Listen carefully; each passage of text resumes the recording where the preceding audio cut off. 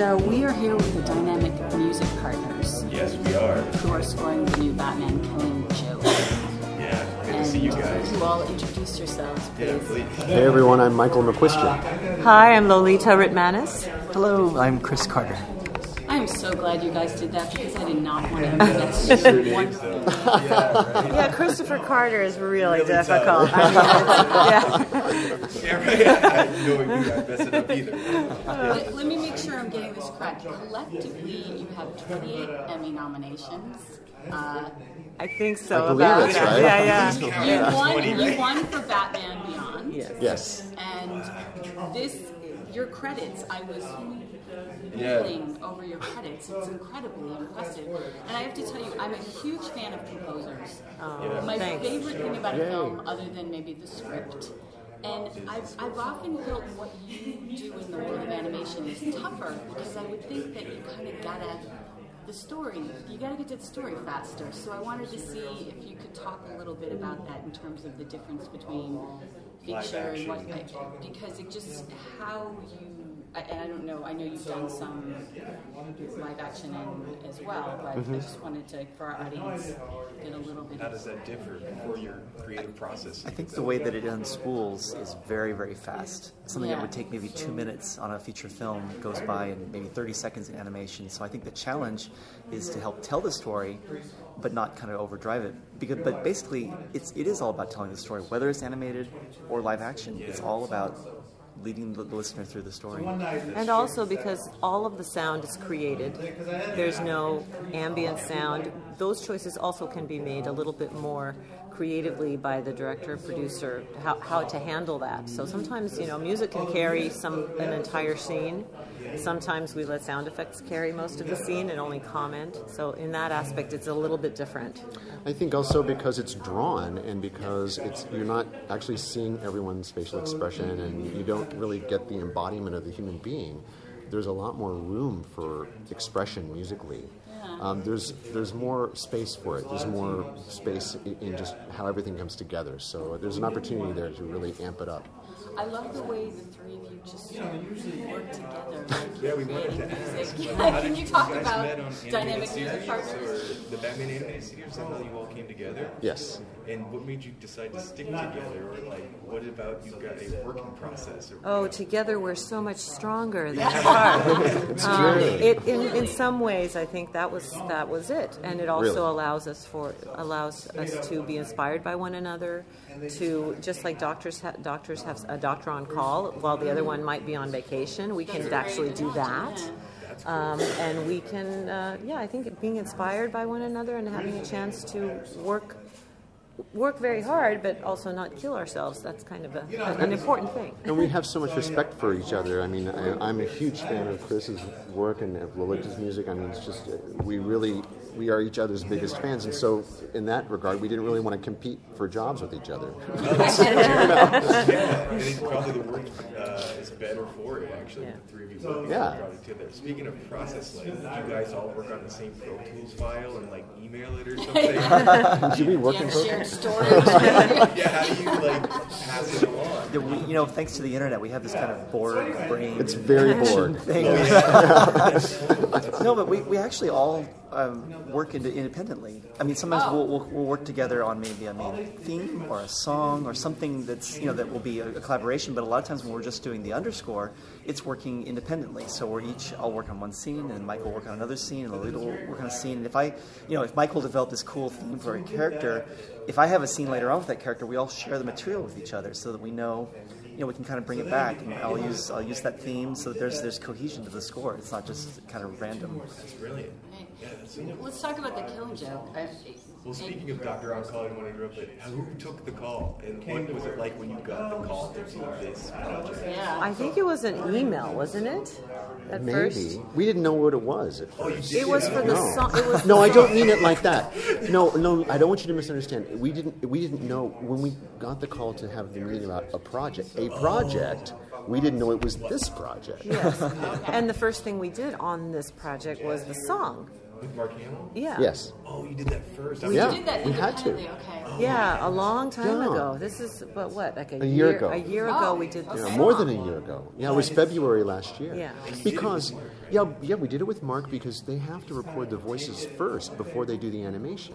They can't build the animation out until they have the pacing of the voices. And so that has to come before everything else. Right. So his performance actually, after we wrote the song, previewed it for Bruce Timm, who loved it, which was great because Bruce has very particular taste. So we were so excited that he loved it. Yeah. And then we recorded Mark Hamill, and then James Tucker actually he created the board for the artwork for the song. Mm-hmm. So.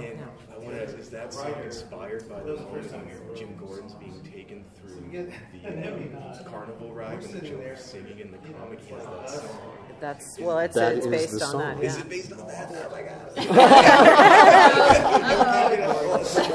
I'm gonna go see the premiere tonight. I haven't seen it, so it's very exciting. Ignorance is bliss, as far as I'm concerned, because when I first saw like the song, this is okay. This will be kind of a up tempo, kind of a fun tune, and then we get the assignment, and I think you called me, Lolita, did you read the graphic novel?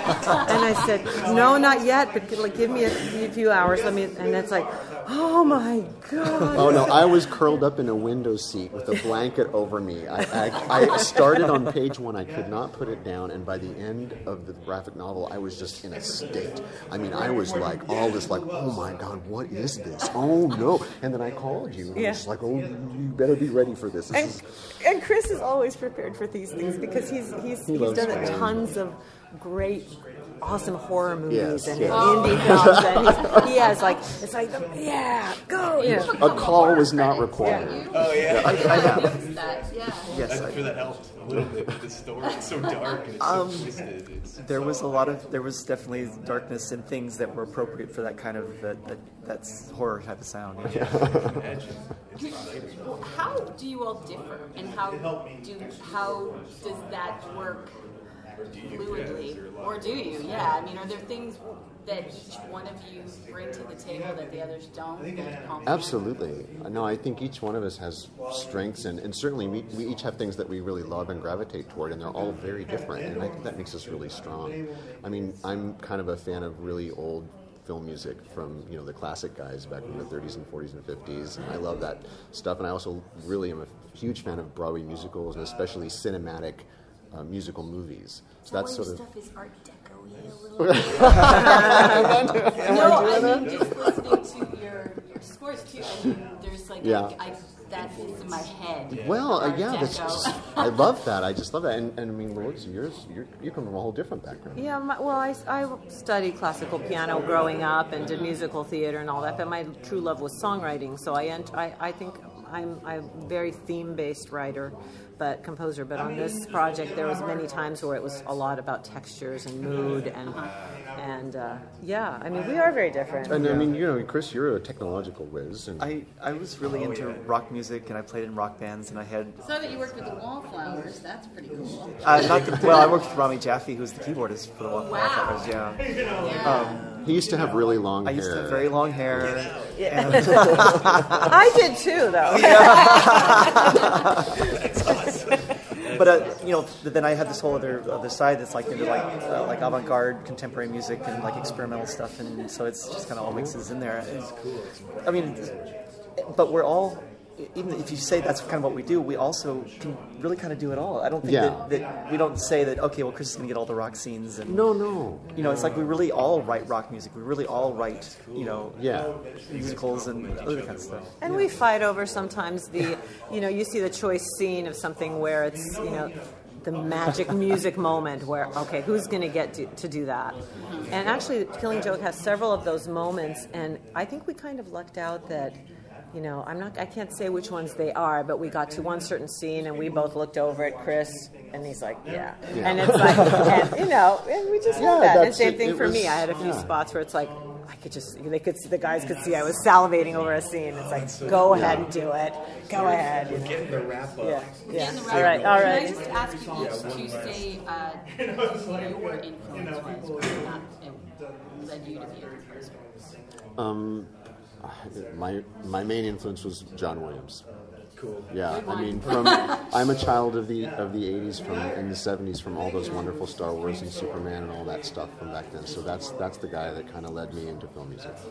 That's pretty awesome. Yeah. What led me to be a composer, my main influence absolutely is my sister, who when I was a little kid, she would take everything that I would just improvise on the piano and she would transcribe it for me. No way. Yeah. So I mean, I don't know if I would be doing what I'm doing now had she just thought I was the bomb. She's a little older than I am, so she was very encouraging. Yeah. Older sister. Yeah, I have an older sister too. Yeah. No, yeah. Her approval means everything. Yeah. You know? Yeah. And yourself? It was probably a combination of like Stravinsky and Shostakovich and Trent Reznor. All right. Classical music. I guess I'll end it there. Yeah. And I'm really excited to see the Killing Joke animated. Very live excited. in And check out their website, dynamicmusicpartners.com, correct? Yes. It's comprehensive and interesting and tells you how incredibly cool the three of these people are. So. Oh, Just got an insight. Yeah. Well, you guys are cool. So Yeah. let's just all love celebrate this. cool. Cool. Yeah. Bye. Thank you.